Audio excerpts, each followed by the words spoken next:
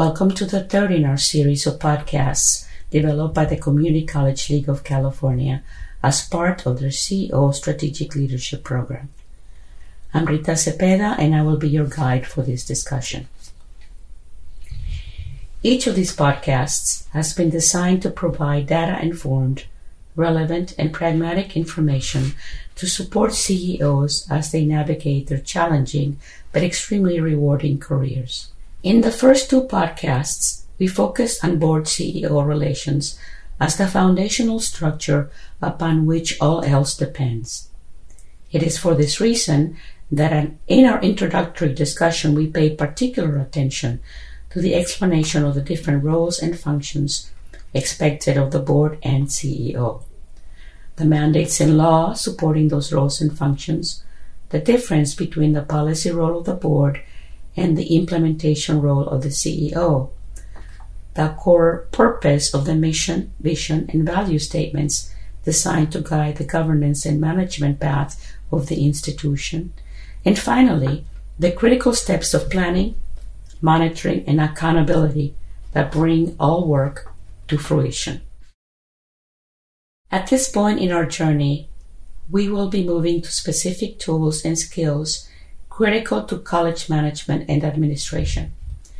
At the top of this list are leadership skills, and in particular, the way in which we use those skills in a strategic, ethical, and equity-minded manner. In one of our previous podcasts, we talked about communication and whether this aptitude is an art or a process. We finally opted for the determination that it was both art and process. In the case of leadership, the same question can be asked. Is leadership art or process? Once again, we can ascertain that leadership is both. It is a skill that can be learned, and an art that in this instance is endemically tied to the individual. In many interviews in which you and I have participated, the question is always asked, what is your leadership style? I invite you to pause this presentation and think about your answer to two questions. 1. What is my leadership style? And 2. Is there an ideal leadership style? This conversation is divided into two parts. In part 1, we will review the history and evolution of leadership theories, followed by a review of leadership models that emerged from those theories. In part 2, we will go beyond the theories and examine personal applications as we seek to discover your own leadership style. But first, let us start with a commonly agreed definition of leadership. Don't worry about writing things down. After we have finished our talk, you can go directly to www.ccleague.org. There you will find a copy of the transcripts for this presentation, accompanied by PowerPoint slides that abstract the major point from this discussion. Now let us move on to the definition that is most often used for leadership. Leadership is often defined as, quote, the ability to influence the directions, goals, and efforts of others through means that include but go beyond the simple exercise of authority. Leadership is an influence relationship that embodies purpose and confidence in a person or group among those who follow. End quote. History of leadership theories. At first, as a young white-eyed graduate with my shining doctoral degree in educational policy analysis and research, I began in earnest to study the theory and history of leadership. I started to dismay when some of the documents I reviewed took me back to Plato, Lao Tzu, Aristotle, and Machiavelli. It seemed that these early luminaries are generally responsible for contributing to the idea that a leader is born, not made. At this point, I began to feel very uneasy. As I moved out of ancient history, the next benchmark in the modern evolution of leadership theories begins as early as 1840 with the great men theory that focuses on leader as hero.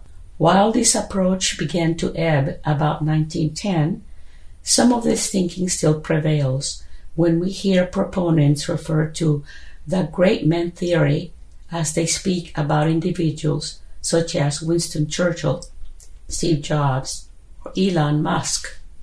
After 1910, trait theory began to emerge, built on the idea that leaders possess certain qualities or traits and are different from regular folk. However, the theory started to decline in the late 1940s when contradictory studies emerged that indicated it was not traits, but behaviors that mattered.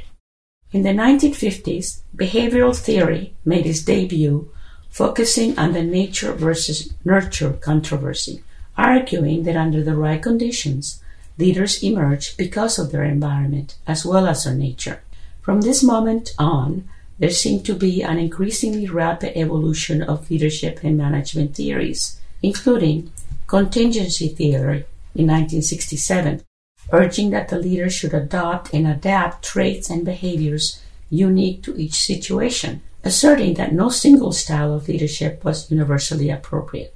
Transactional leadership in the 1970s held that leader must find a means to align and adequately reward or punish followers for performing leader-assigned tasks. Transformational leadership theory in 1985 to about 2010 built on trust and inspiration to make the team more motivated and effective. It further stated that a relationship based on mutual stimulation and elevation converts followers into leaders and may convert leaders into moral agents. Leader-follower theory from the 1990s onward, also associated with Robert Greenleaf's servant leadership and contingency theory, emphasized the choice of some leaders to serve their followers, empowering them to live and work to their full potential. Systems leadership theory 2050 onwards focuses on the need for awareness of an interconnected world, leading to an appreciation of the system and nature of contemporary issues. Systems leadership recognizes that collaboration is essential to solving problems. This approach requires that the ego be sacrificed for the common good, because the consideration of multiple points of view is essential. There are several critical observations regarding the evolutionary history of leadership theories.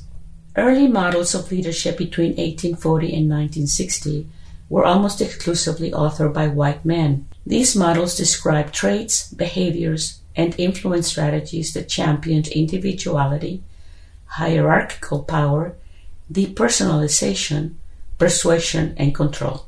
Between 1970 and 2015, with the emergence of women in key leadership positions in the workforce, a different and devolved perspective surfaced. This new body of literature focuses on the experiences of women leaders, and it describes a vastly different image of leadership, more participatory, relational, and interpersonal. In addition, these studies illustrate different types of power and influence strategies, such as reciprocity and collectivity. Women leaders tend to conceptualize leadership as a collective rather than an individual endeavor. They emphasize responsibility towards others and the importance of empowering group members to act within the organization. These emerging leadership theories de-emphasize hierarchical relationships as 21st century leaders become increasingly diverse.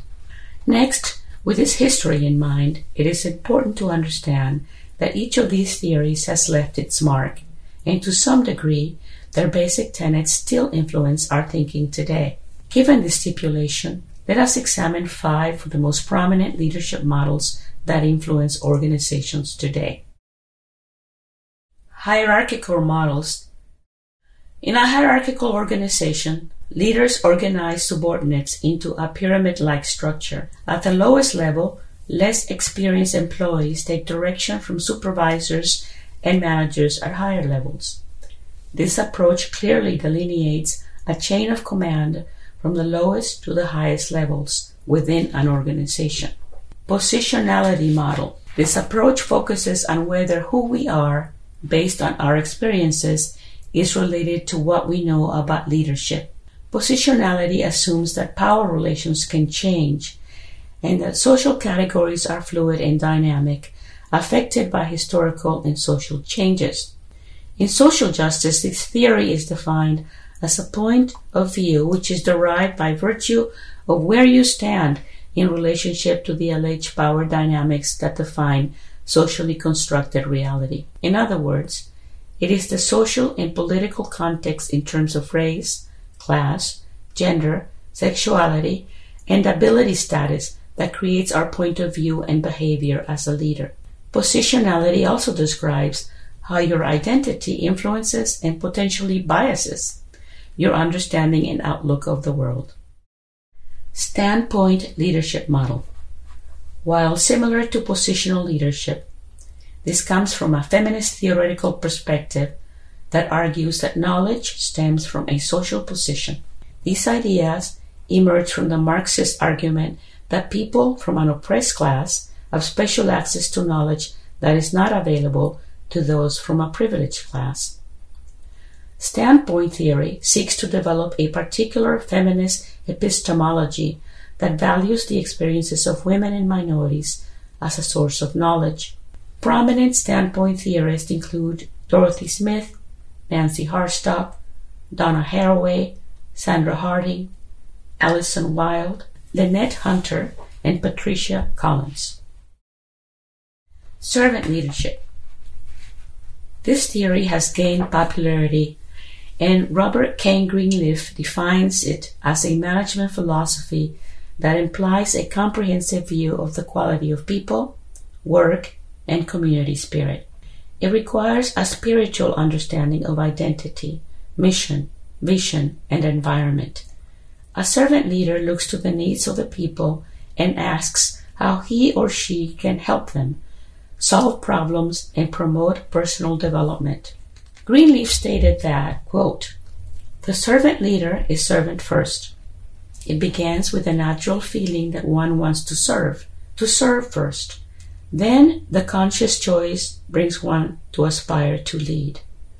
The difference manifests itself in the care taken by the servant to make sure that other people's highest priorities needs are being served." End quote. Connective leaders.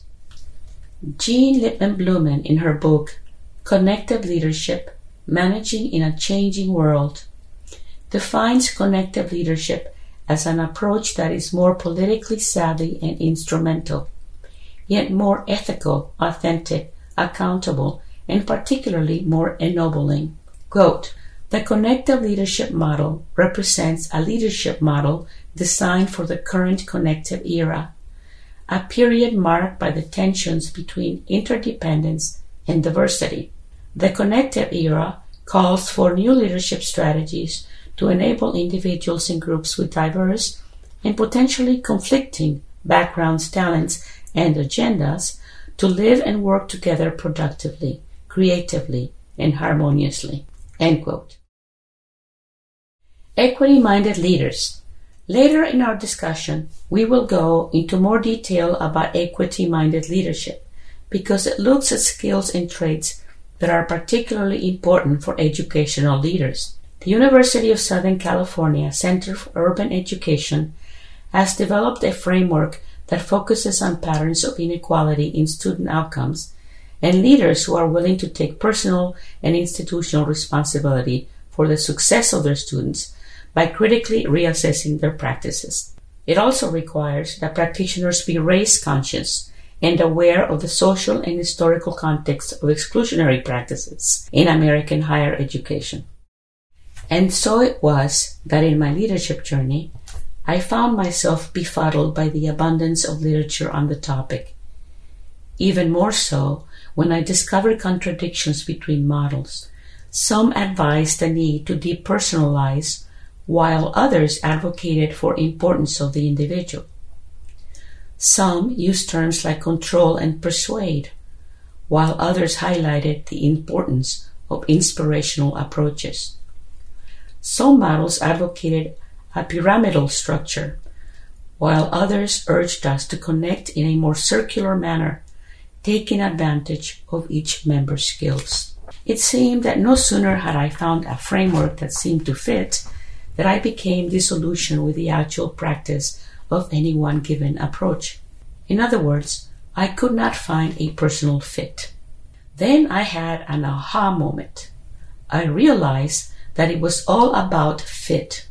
The fit between our positional perspectives and worldviews, our core principles and values, and yes, our gender and ethnicity.